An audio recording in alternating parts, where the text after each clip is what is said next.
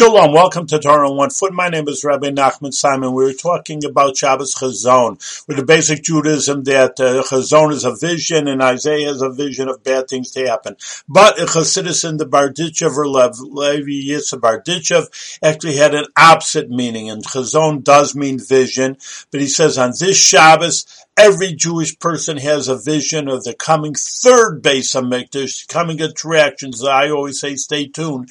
And therefore that we have a vision, we have to, even of course that we're not physically able to see it with a vision, but spiritually it's there. Every Jewish person has a neshama, a soul, and in heaven, that every neshama sees that. It gives us the strength to carry on, and don't be negative about the destruction of the temple. Be positive about the coming very soon of the third Beis HaMikdash.